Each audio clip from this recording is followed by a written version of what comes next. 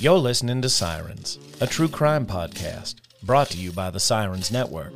This podcast contains explicit content, so listener discretion is advised. The opinions expressed on this podcast are solely the views of the hosts and do not reflect the views of affiliates, associates, or sponsors of this podcast. This is Sirens, a true crime podcast.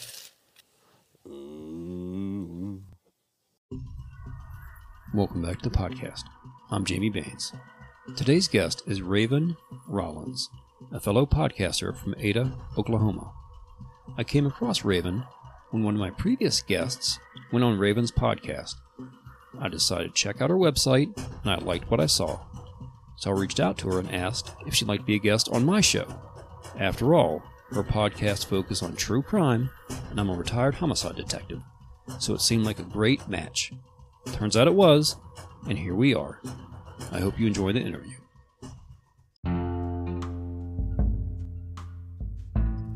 And welcome back to the podcast. Today's guest is actually fellow podcaster Raven Rollins. How are you, Raven? I am good. Thank you for having me today. Thank you very much for being on. Now, you tell me the name, first of all, of your podcast, and I'll let people know how we kind of came in contact with each other.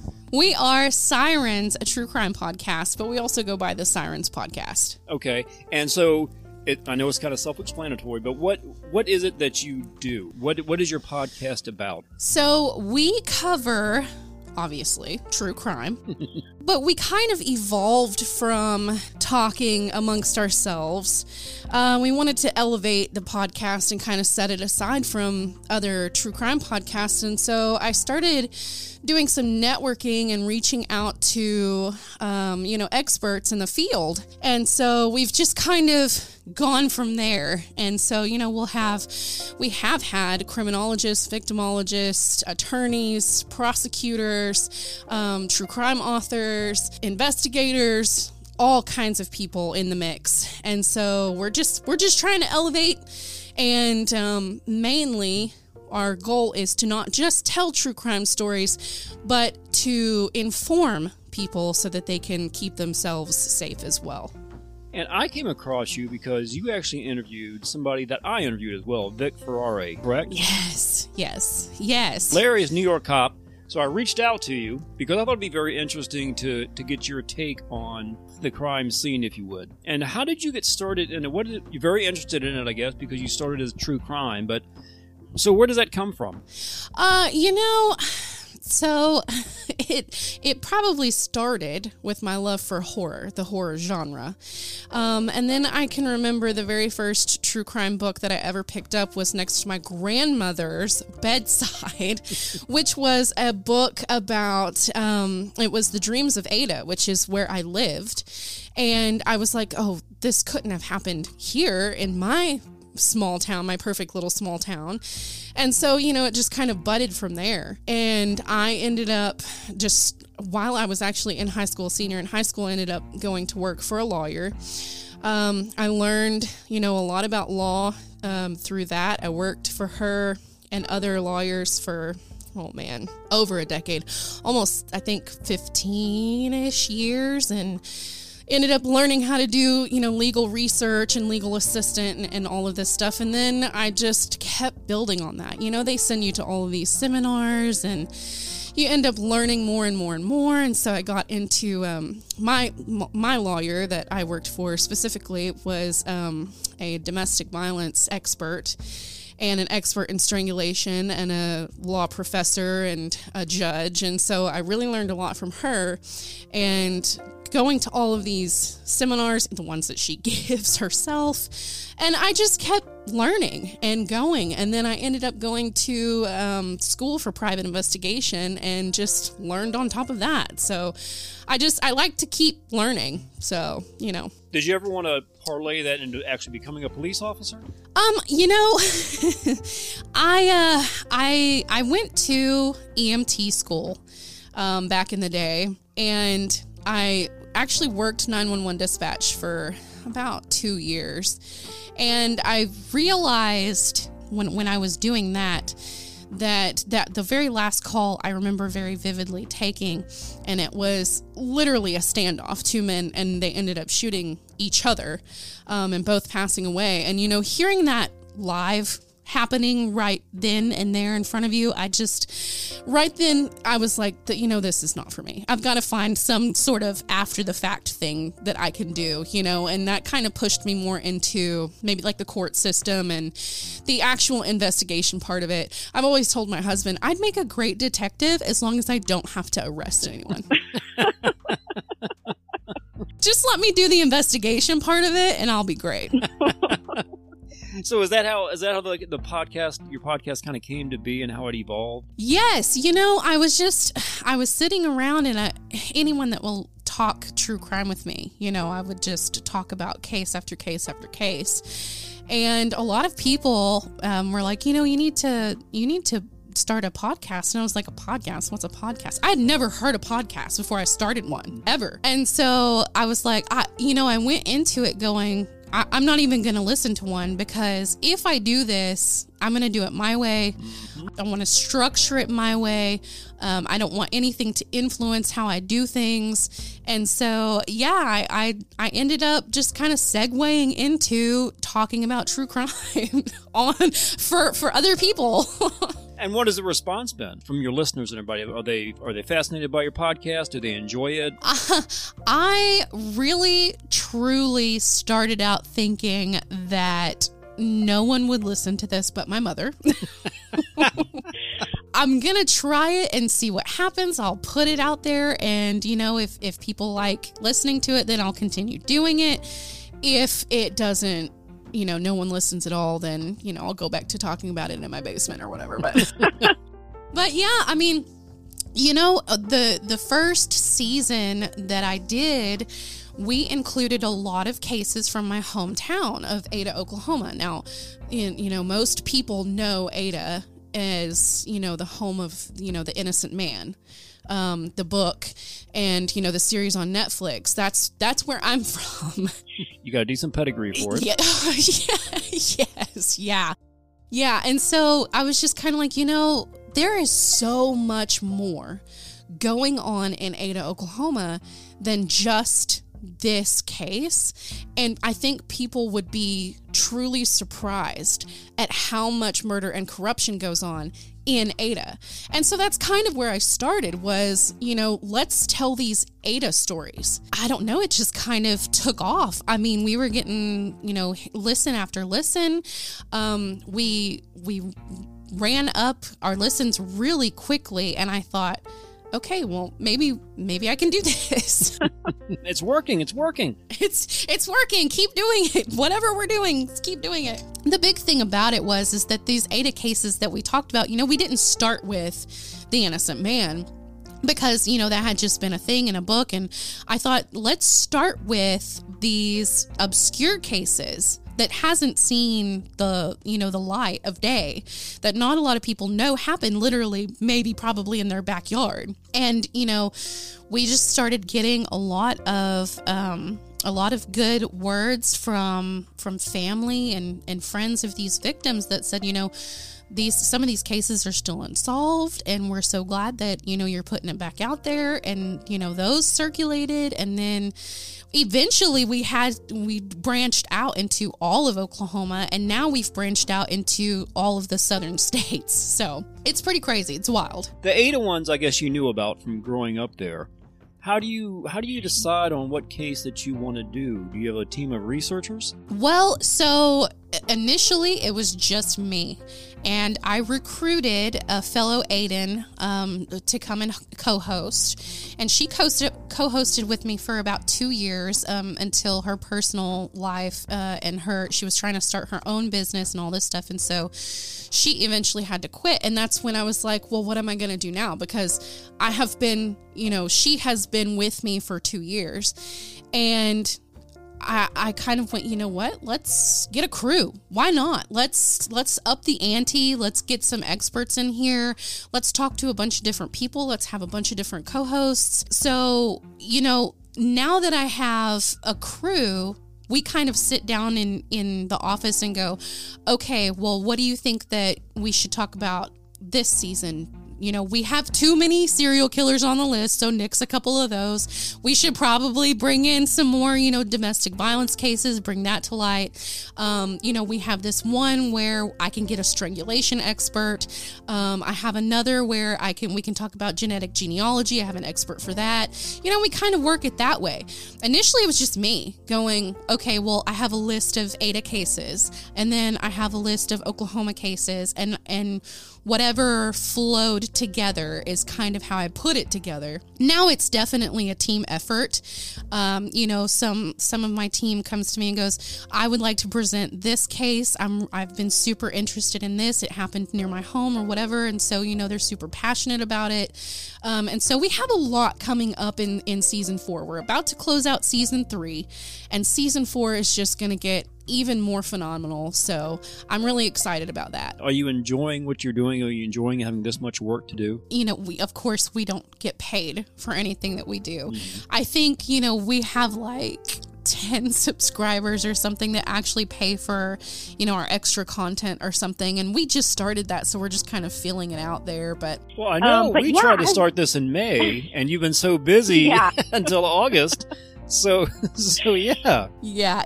And, you know, because I have so many people now on the team, I have to schedule everything out like at least a year in advance. Wow. And so I always, I know. Golly, I know. Awesome. I literally have things on the schedule right now for up to June 2023. Wow. Is that exciting? It's got to be just thrilling to be so busy even a year out. Yes, I know. You know, it's wild. I would have never thought, you know, at the end of season 2, I was like, okay, we're getting pretty popular. We recently just hit 100,000 downloads and streams, and so I was like, fantastic. We gotta mix it up somehow. Yeah, and so I was like, I think I need to start like laying down an actual schedule. And so now we have a recording schedule. we have an editing schedule. We have an event schedule. I mean, yeah, I'm kind of OCD about that stuff too. So or is that your wheelhouse? Is this your lane? You mean, you said you're OCD, so this is what you do. This is what you like to do. I had this event back, what was it? 2012, 2013, I forget. The last Moore, Oklahoma tornado came through. And I organized a huge benefit for that. And although it was absolutely chaotic and insane, and I was in charge of hundreds of people, I kind of felt like I worked under pressure like that. And so, yeah, it's a lot like that. I mean, I'm constantly planning events. I think I have, oh my gosh, how many people do I have on my team? I have 6 people on my team right now. And of course, like each one of them has their own kind of specialty in it. I've got a victimologist professor that she's just great. And so of course I'm scheduling stuff with her, and we're trying to do events where we go out and we speak, and we're trying to put like some continuing education together for domestic violence for the first responders here in my area. And like we are constantly doing stuff. But yeah, I think that I kind of work under pressure that way. So I like it. I enjoy it. I do get overwhelmed sometimes, but yeah, I enjoy it a lot. You or nobody on your team is working for pay, right? They're all doing it out of just loving what they're doing. Yeah, none of us are paid a dime, and I make sure, like, we have a new girl in season 4.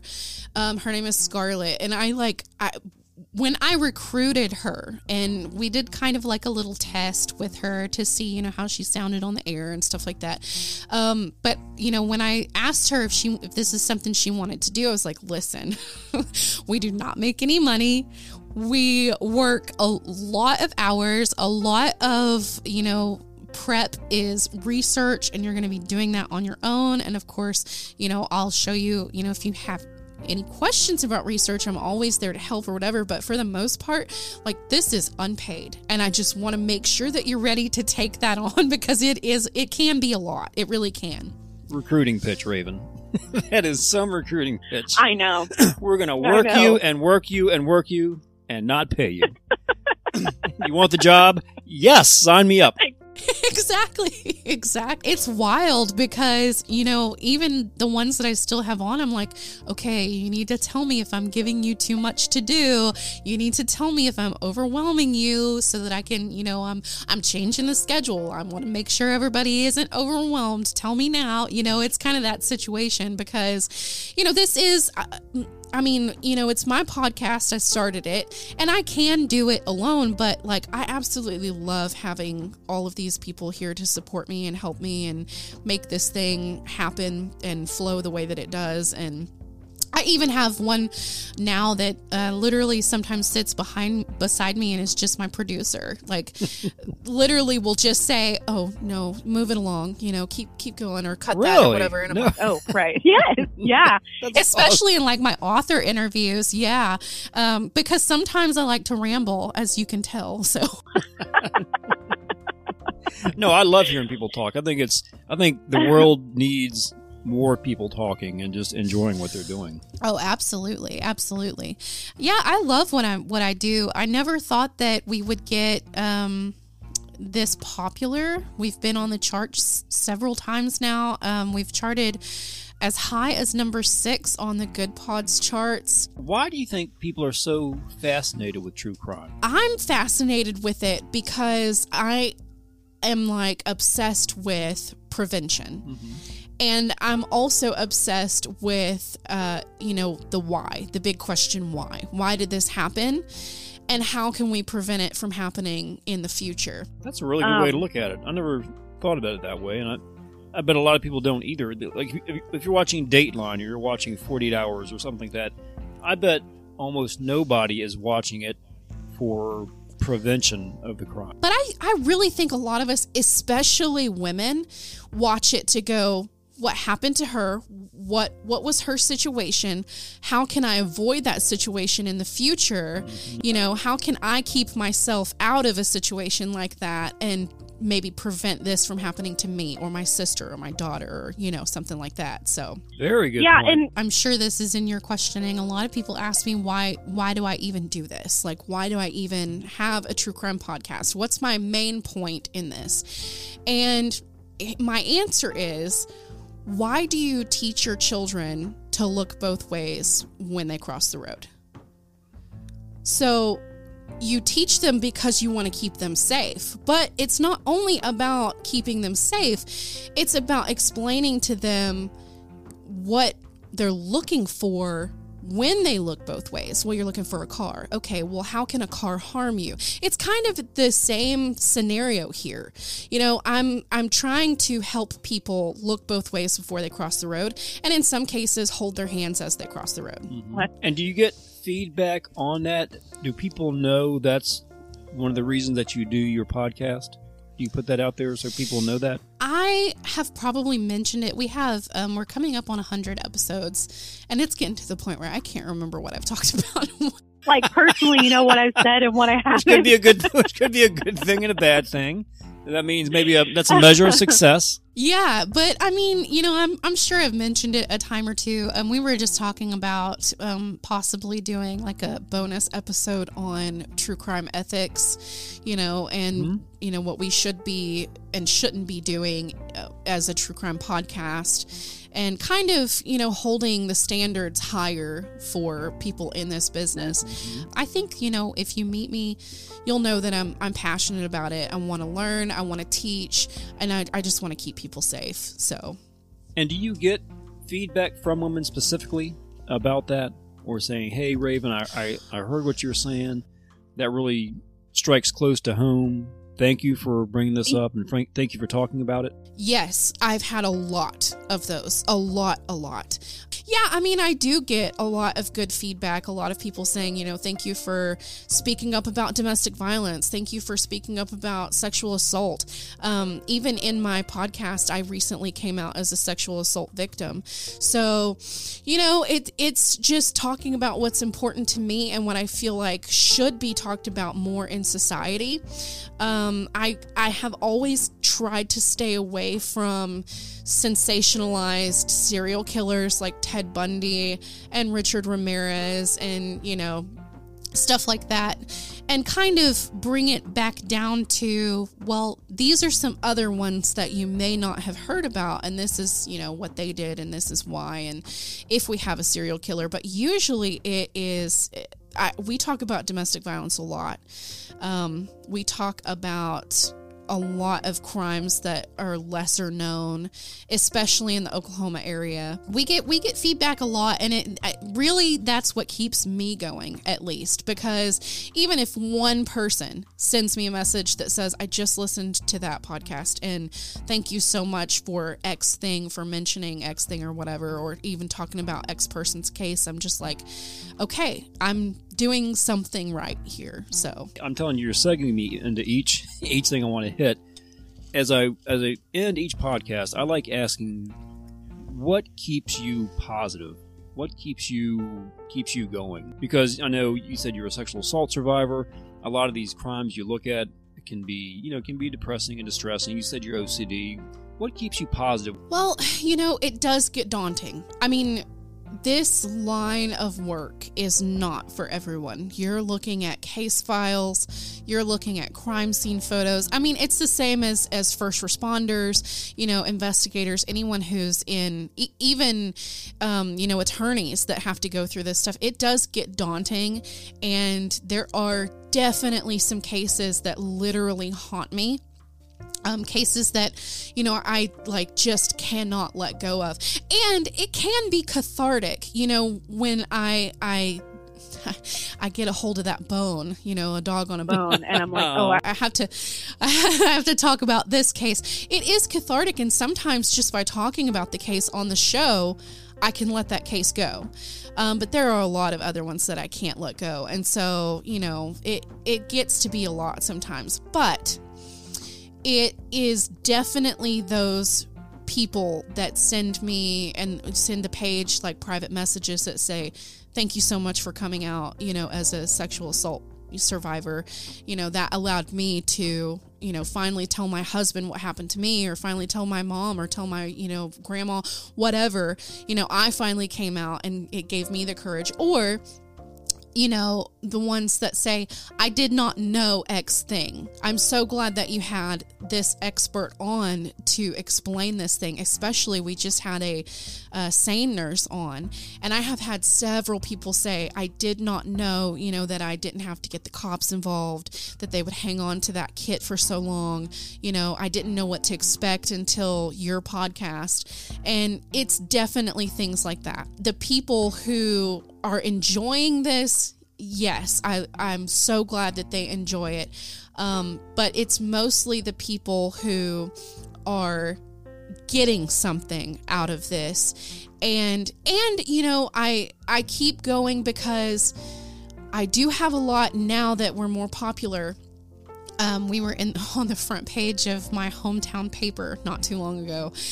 And we had a lot of cases roll in that way. And that keeps me going as well. That keeps me in a way positive. Oh, there are still stories to be told. There are still victims that don't have voices that I can still give a voice to. So that also helps me keep going. And the support of friends and family, and saying, you're doing something that I feel like it matters. A lot of people go, oh, a true crime podcast. They roll their eyes. I feel like we're not. I feel like we're not your average true crime podcast. We're not just, two people who've never worked in the field, who don't know what they're talking about, sitting in the dark and telling each other stories without, true facts or, whatever. So we put a lot of research in it. We put a lot of thought in it. We even do a lot of editing. There's a lot of thought, a lot of work that goes into it. And so, well, I appreciate the time you've given me today. Where can people find you? Everywhere. Literally. Every, that's it. Wrapping it up. Hang it up right now. You can find Raven everywhere. That's all, folks. Good night. That's it, guys. What'd you think of Raven? To be honest with everyone, I never heard of Ada, Oklahoma, nor The Innocent Man before talking to Raven. That's what I enjoy about these podcasts. The chance to talk to and learn from people who come from all walks of life.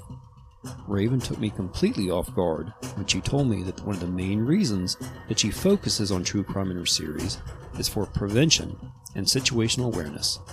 I can almost guarantee you that shows that make big money off true crime could give a damn about preventing crime in the future. That, I think, is the difference between independent shows like Ravens and shows put on by large media corporations that only care about money, not people. The world needs more people like Raven and more people like my listeners. We're all in this together, so let's take care of each other. Check out the link for Raven's website below, and as always, thanks for listening.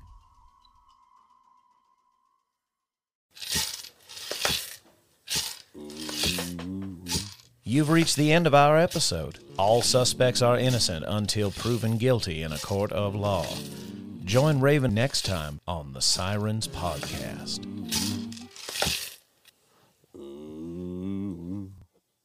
Do we have an outro? That's our outro, isn't it?